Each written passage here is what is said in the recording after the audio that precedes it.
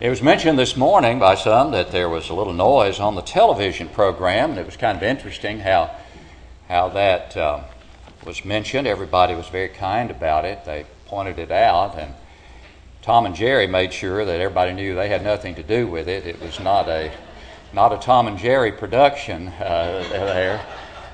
It was a partial Tom and Jerry production, but the parts where the noise entered the picture was those parts were done at GBN. They were the taped segments, and I didn't watch all the program this morning, but they said Tom Holland even commented on the noise while he was talking, so it had to be occurring while he was actually taping the segment. So that took place down at GBN back when those segments were taped, I guess. But everyone was quite kind and said it was not distracting, just noticeable. And Tom and Jerry, I thought what I mentioned, had nothing to do with it. Their names are not on the credits yet, but they will be very soon.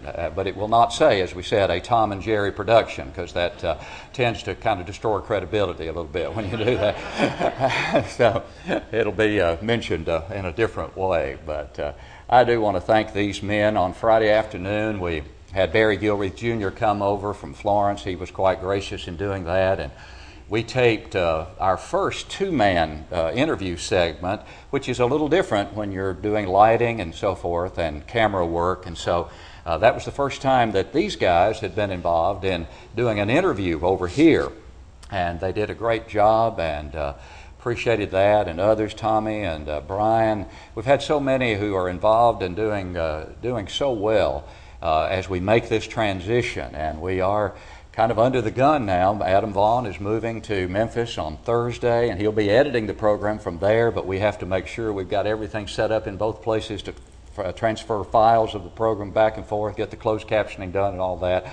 We're moving toward that, and things are going well. God has blessed us tremendously, and I really appreciate these men for giving their time, their valuable time, and their talents to do this work. I compliment you genuinely and sincerely. I mean it. I truly do. And that's the way a compliment should be given, isn't it? Genuinely and sincerely, because otherwise it's a lie, isn't it? And we're going to talk about compliments this morning, as a matter of fact, and the importance of compliments, but especially some very important compliments that we are going to study very briefly from Scripture. We do appreciate compliments that are genuinely given and sincerely given, and there's nothing wrong with appreciating those things. Mark Twain said he could live for 2 months on one good compliment. And so people do appreciate compliments if they're genuine and if they are sincere. But this morning, we're going to study the compliments of Jesus.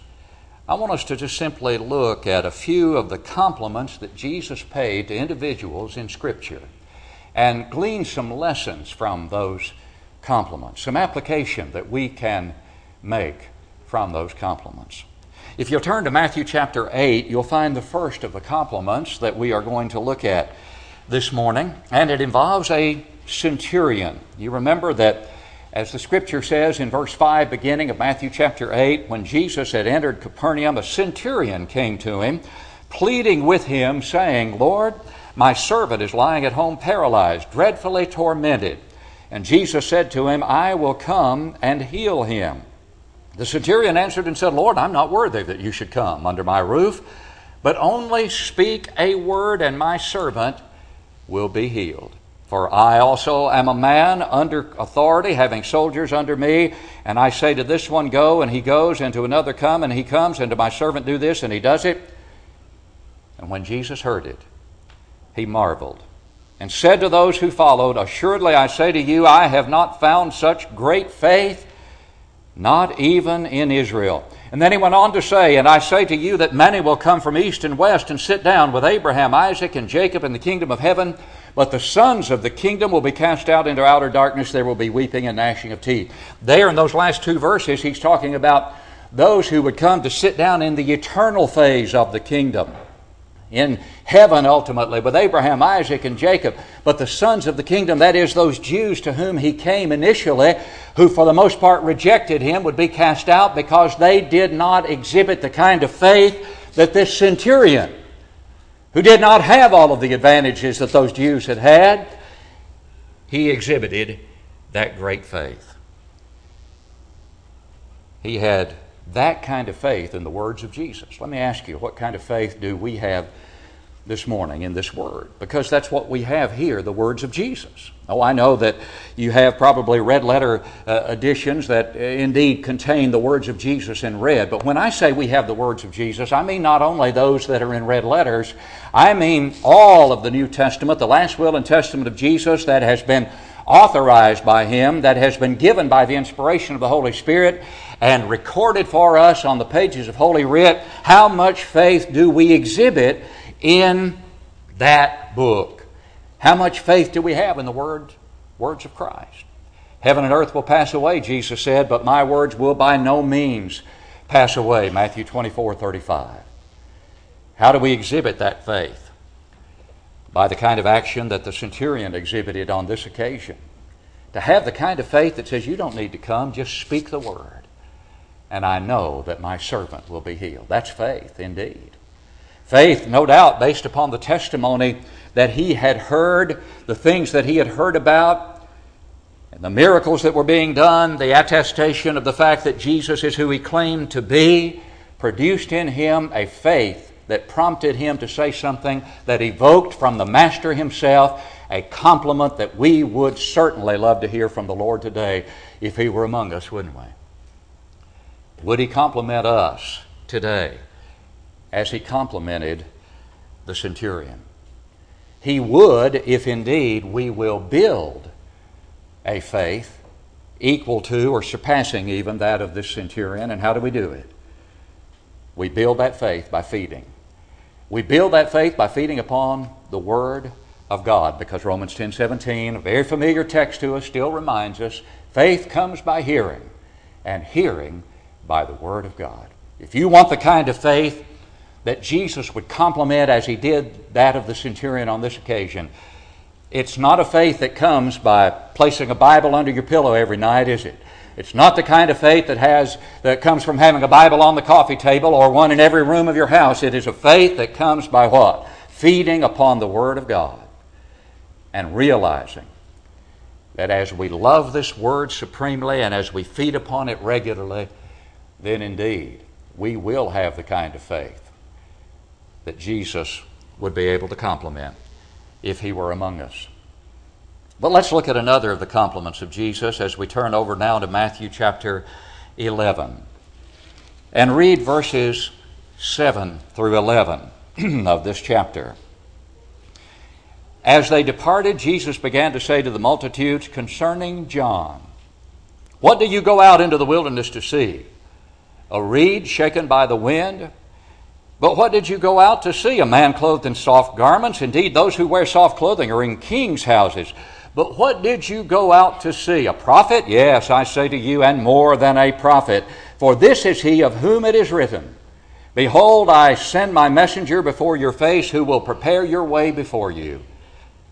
Assuredly, I say to you, among those born of women, there has not risen one greater than John the Baptist." What a compliment. But then he adds, "But he who is least in the kingdom of heaven is greater than he." What a compliment. Was it a backhanded compliment, as we sometimes say? In other words, did he compliment him and then put him down? Oh, no. What he did was he complimented him highly. Of those born of women, none greater than John the Baptist, and yet the one who is the least in the kingdom of heaven. What is that kingdom of heaven? It is the church. The kingdom that was imminent at the time Jesus spoke these words. That church that would come in the lifetime of some of those standing with him, as he said, it's recorded in Mark 9:1. That kingdom that began on Pentecost Day, following the resurrection and ascension of Jesus Christ. That kingdom, the least in that kingdom, will be greater than John, as great as John was. How so? Because John was never in the kingdom. He was the forerunner of it. He prepared the way for the king, and he did his job beautifully, and he evoked a compliment of the very highest nature from the Son of God himself. And yet, what we're reminded of here is that if you're a member of the Lord's church today, You're greater than John the Baptist in one sense, because he never lived long enough to enjoy being a citizen in the greatest kingdom, the greatest institution that has ever been or ever shall be established, the kingdom of God here on earth, the church of our Lord and Savior Jesus Christ. What a privilege. What an honor. Would he compliment you, the Lord that is, if he were here today, for being not only in that kingdom today, but being an active part of that kingdom? Or would he have to say to some here today, why have you not availed yourself of the opportunity to be a part of that which is the greatest kingdom that has ever been or ever shall be established? Why would you not want to be a part of that kingdom, the church, added thereto by the Lord himself upon belief in Christ, repentance of your sins, confession of Jesus as the Christ, and burial in baptism for the remission of sins? To do those things will put you into the kingdom about which Jesus spoke as he referred to John and said, the least in that kingdom is greater than he, because John never had the privilege of being in that kingdom. The point is obvious, isn't it? It says something very, very significant about the kingdom itself and its value and its preciousness, doesn't it? What a compliment. Not a greater than John has arisen, and yet the least in the kingdom is greater than he. And what was John's attitude as he did his work and never entered that kingdom because he died before it came into existence? What was his attitude? His attitude was that he was not worthy to latch at the sandals of the one who was to come after him. He must what? He said on one occasion, increase, but I must what? Decrease. What a genuine humility he exhibited. What great faith, what a pure understanding of his role and his work. He was the forerunner, and he gave Christ the preeminence and never sought to take it for himself. Never resented for one moment that he was but the forerunner of the one who would come, the very Lamb of God himself. He had a work to do. He knew what it was. He did it well. He did it humbly. And then he decreased. And he died for his conviction, as he told one of the Herods concerning his wife, you have no right to have her. And it cost him his head. Would Jesus compliment us today for doing whatever we can in the kingdom, for recognizing that all members of the body are not the same member, and that we have different talents and different responsibilities that we can carry out, different roles, and that we don't all have to be the head, we don't all have to be the arms, we don't all have to be the feet. We all do what we can with the talents God has given us, seeking to increase those talents as we use the ones God has given us with the assurance that He will increase them if we'll use what we have, and we use them humbly, and we use them harmoniously, and we use them to the greater good of the kingdom of God. Oh yes, we have that very situation right here, I believe, with so many who are doing whatever it takes and whatever they can, humbly, quietly, not seeking recognition except to assure themselves by their faithful labors that their names are written in the book of life, whether they are ever recognized here on this side of eternity or not. What an attitude John exhibited, and what a compliment Jesus paid him.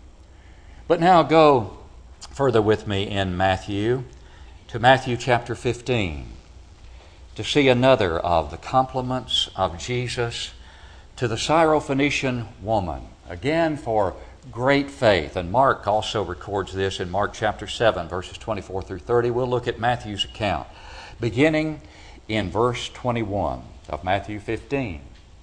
Then Jesus went out from there and departed to the region of Tyre and Sidon. And behold, a woman of Canaan came from that region and cried out to him, saying, Have mercy on me, O Lord, Son of David. My daughter is severely demon-possessed. But he answered her not a word. Initially, he didn't respond at all. Then his disciples came and urged him, saying, Send her away, for she cries out after us. But he answered and said, I was not sent except to the lost sheep of the house of Israel. His mission initially to the Jews, in other words. She came and worshipped him, saying, Lord, help me. She was persistent, demonstrating her faith and her perseverance. But he answered and said, It is not good to take the children's bread and throw it to the little dogs. And he was not being unkind in using the term little dogs. That was not the connotation at that time of what he had to say. And she said, True, Lord. Yet even the little dogs eat the crumbs which fall from their master's table. What an attitude of persistence here and perseverance. And what an argument she's seeking to put forth. She is not going to be dissuaded, it seems. And how does the Lord respond now? Then Jesus answered and said to her, O woman, great is your faith. Let it be to you as you desire. And her daughter was healed from that very hour. Again, an example of humility, an example of persistence, an expression of a willingness to take the crumbs, as it were. And faith and humility are seen in this woman, as we have talked about it also with John the Baptizer. It also tells us that in our prayers today, and there's an application that can be made here, and we're told that elsewhere in Scripture, that we are. Remember the importunate widow who kept coming to the judge and seeking relief, and he kept trying to put her off, and she just kept coming and kept coming. What lesson did the Lord teach from that? Persistence. And the application was in our prayers to God. We should pray with great faith and with great confidence that God will answer those prayers according to His will. We may not always, and we do not always understand why certain things happen and why we don't necessarily receive what we pray for, either immediately or even ultimately. But we pray in faith and we live in faith and we look for the providence of God and we look for the good that can come even from the adversity, because we understand that God has the whole picture, and that ultimately, all things will work for our good if we truly love the Lord and express that love by the kind of faith that the Syrophoenician woman exhibited here. But now let's go to Mark chapter 12. And in Mark chapter 12, and also in Luke 21, this account is recorded. In Mark chapter 12, verses 41 through 44. Now Jesus sat opposite the treasury and saw how the people put money into the treasury, and many who were rich put in much. Then one poor widow came and threw in 2 mites, which make a quadrans. So he called his disciples to him and said to them, Assuredly I say to you that this poor widow has put in more than all those who have given to the treasury. For they all put in out of their abundance, but she out of her poverty put in all that she had, her whole livelihood. What a compliment. What a compliment. Many who were rich had cast much into the treasury. She cast in 2 mites. A minuscule amount in terms of how we would compare it today, and yet Jesus said she gave more than all because she gave all. How would Jesus view our giving today? And not just in terms of our money, though this is a monetary matter here, and the Lord deals quite a bit with money matters in His teaching in the New Testament. But how would He complement our giving of our time? How would He complement our giving of our talent, as well as the giving of our means? I can tell you about the giving of a great many people, though I don't know exact amounts, but I know what the contribution is every week and what it averages, and I know the size of this congregation, and I know based upon that size and based upon that average contribution, we have those who understand what it means to give as the Lord taught us to give. And you are appreciated for that And the work of the Lord is able to go forward in a very fine way because of your liberality. And you're to be commended for that. But all of us need to, at all times, examine ourselves to make sure that we are truly giving not only of our means, but of ourselves, as the Lord would have us give in order to complement us, if He were here today, as He did this woman. I'll never forget what the late B.B. James, years ago in Memphis, when I was a student at the School of Preaching and working with the Oak Acres Church, he came and held a meeting, and I think I've mentioned this statement before, but it's stuck with me for years and years. He said, it's not a question of how much of my time and my talent and my money I can give to the Lord. It's a question of how much of the Lord's time and the Lord's talent and the Lord's money I can afford to keep for myself. I think that's a great statement about stewardship, because it reminds us that it all belongs to Him. And I've been blessed to be able to use it during my brief time here on this earth. And I need to constantly examine myself as to how I'm making use of what God truly owns. This widow was a beautiful example. What about John chapter 1? In John chapter 1, there's a man named Nathanael who is complimented by Jesus. In verse 47 of that chapter, Jesus saw Nathanael coming toward him and said of him, "Behold, an Israelite indeed, in whom is no guile." You ever thought about how high a compliment that is? And how significant that compliment is? You'll think about it more if you stop for a moment to contemplate how much deceit there is in this world in which we live today, and how much hypocrisy there is in this world in which we live today. We are surrounded by deceit and hypocrisy in the world in which we live today. And so when Jesus saw a man coming to him and said, "Look, an Israelite in whom there is no guile, there is no deceit, there is no hypocrisy. His life is an open book. He's genuine, he's sincere, and honesty and sincerity are always commended by the Lord." And therefore we should make sure that we are honest, that we are sincere, and thus would be commended by the Lord and complimented by Him if He were here among us today.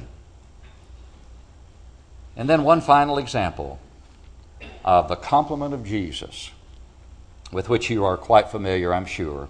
It's found in Luke chapter 10, verses 38 through 42 of Luke 10. "Now it happened as they went that he entered a certain village, and a certain woman named Martha welcomed him into her house. And she had a sister called Mary, who also sat at Jesus' feet and heard his word. But Martha was distracted with much serving, and she approached him and said, 'Lord, do you not care that my sister has left me to serve alone? Therefore tell her to help me.'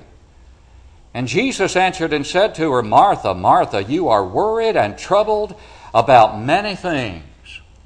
But one thing is needed, and Mary has chosen that good part which will not be taken away from her.'" Oh, how many lessons can we glean from this account? What a compliment. And what a mild rebuke here is seen of Martha. And I call it a mild rebuke because obviously Martha was a good woman. Martha was a good woman, and Martha wanted everything to be just right. She was a good woman, and she wanted to be the perfect hostess. She wanted to make sure that everything was just right for the Lord's visit to her house. And because she was so concerned about that, she thought Mary needed to be helping her prepare these things for the Lord. And she felt so confident about it, so sure of herself about this matter, that she actually tried to enlist the help of the Lord Himself to get it done. Because she said, "Do you not care? Do you not care that Mary is not helping me? Tell her to help me." Now, I would imagine that Martha, because she was confident enough to approach the Lord that way, felt that the Lord was going to say, "Martha, you're exactly right. Mary, get up from here. Get in there and help your sister." But instead he said, Martha, Martha. And that's why I call it a mild rebuke, because you can almost hear it in the way it's recorded, can't you? Martha, Martha, Martha. Martha, Martha. You are worried and troubled about many things. And I think there's an example here of a good approach to something that you need to deal with that's not going to go over potentially too well. But you approach it in a way to make it acceptable while not compromising what you need to say at all. The Lord never compromised, did He? But the Lord was compassionate. And the Lord didn't just jump down her throat, as we use the expression. But He did make some correction that she needed to make. Martha, Martha, you're worried and troubled about many things. But one thing is needed.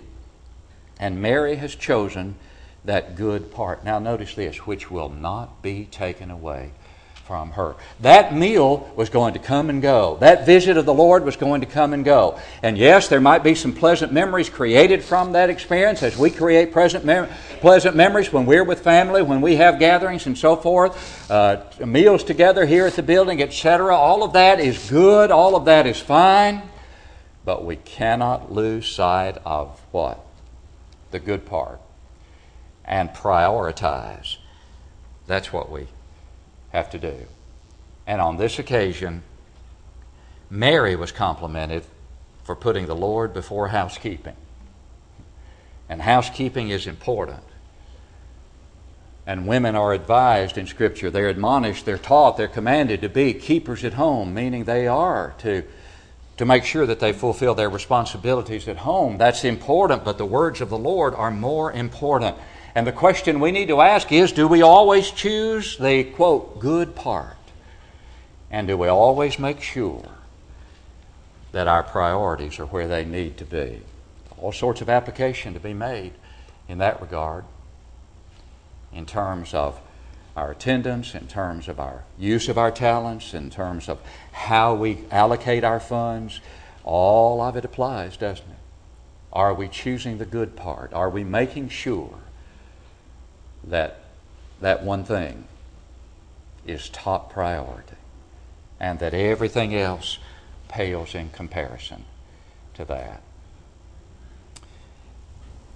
Jesus says that those who obey are wise. You remember the last part of the Sermon on the Mount?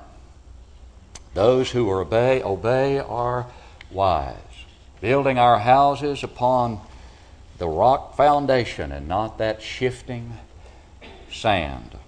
And if we build our houses upon the rock, when the rains come, the floods come, then our houses will stand.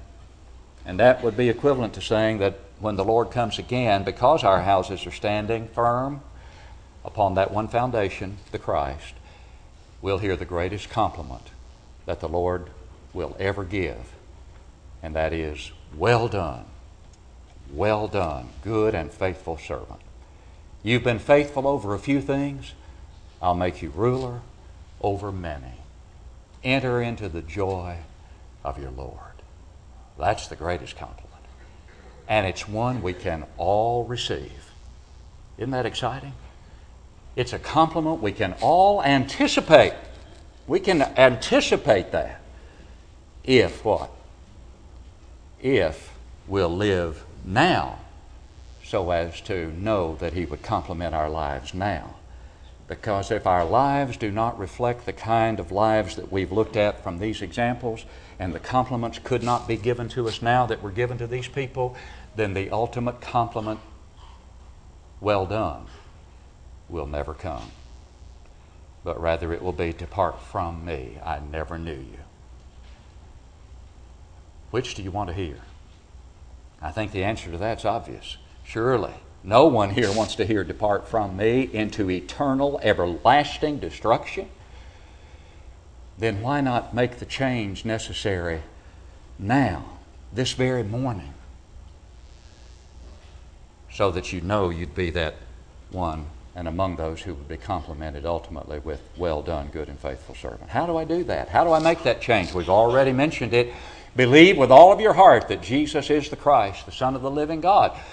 Believe that I am He, or die in your sins, Jesus said, as John 8:24 records it. Repent of your sins. That is, change where you are. That's repentance, a change of mind that leads to a change of life. Luke 13:3, and again at verse 5, Jesus said, I tell you no, but unless you repent, change, turn, you will perish. Depart from me. Perish eternally. And then you must sweeten your lips with the most significant confession that has ever been or ever shall be made before mankind. I believe that Jesus Christ is the Son of God. And then based upon that confession, you must be buried in baptism, where not the water but the blood of Christ is applied to cleanse you from every sin and to allow you to rise to walk in newness of life and to be in a position that John the Baptist never enjoyed, a member of the kingdom, the church of our Lord and Savior Jesus Christ, added thereto by the Lord Himself upon your obedience to the gospel of Christ. And as you live faithfully in that kingdom, you'll hear the ultimate compliment. There may be some here not living faithfully in the kingdom who have entered the kingdom and need to come home to the kingdom in order to know that you would then hear that ultimate compliment. If that's your need, we plead with you to come. Confess that you've sinned. If it's a public sin, say, I have sinned. Pray with me. Pray for me. And we'll do just that to the God who will forgive. As we stand to sing, will you come?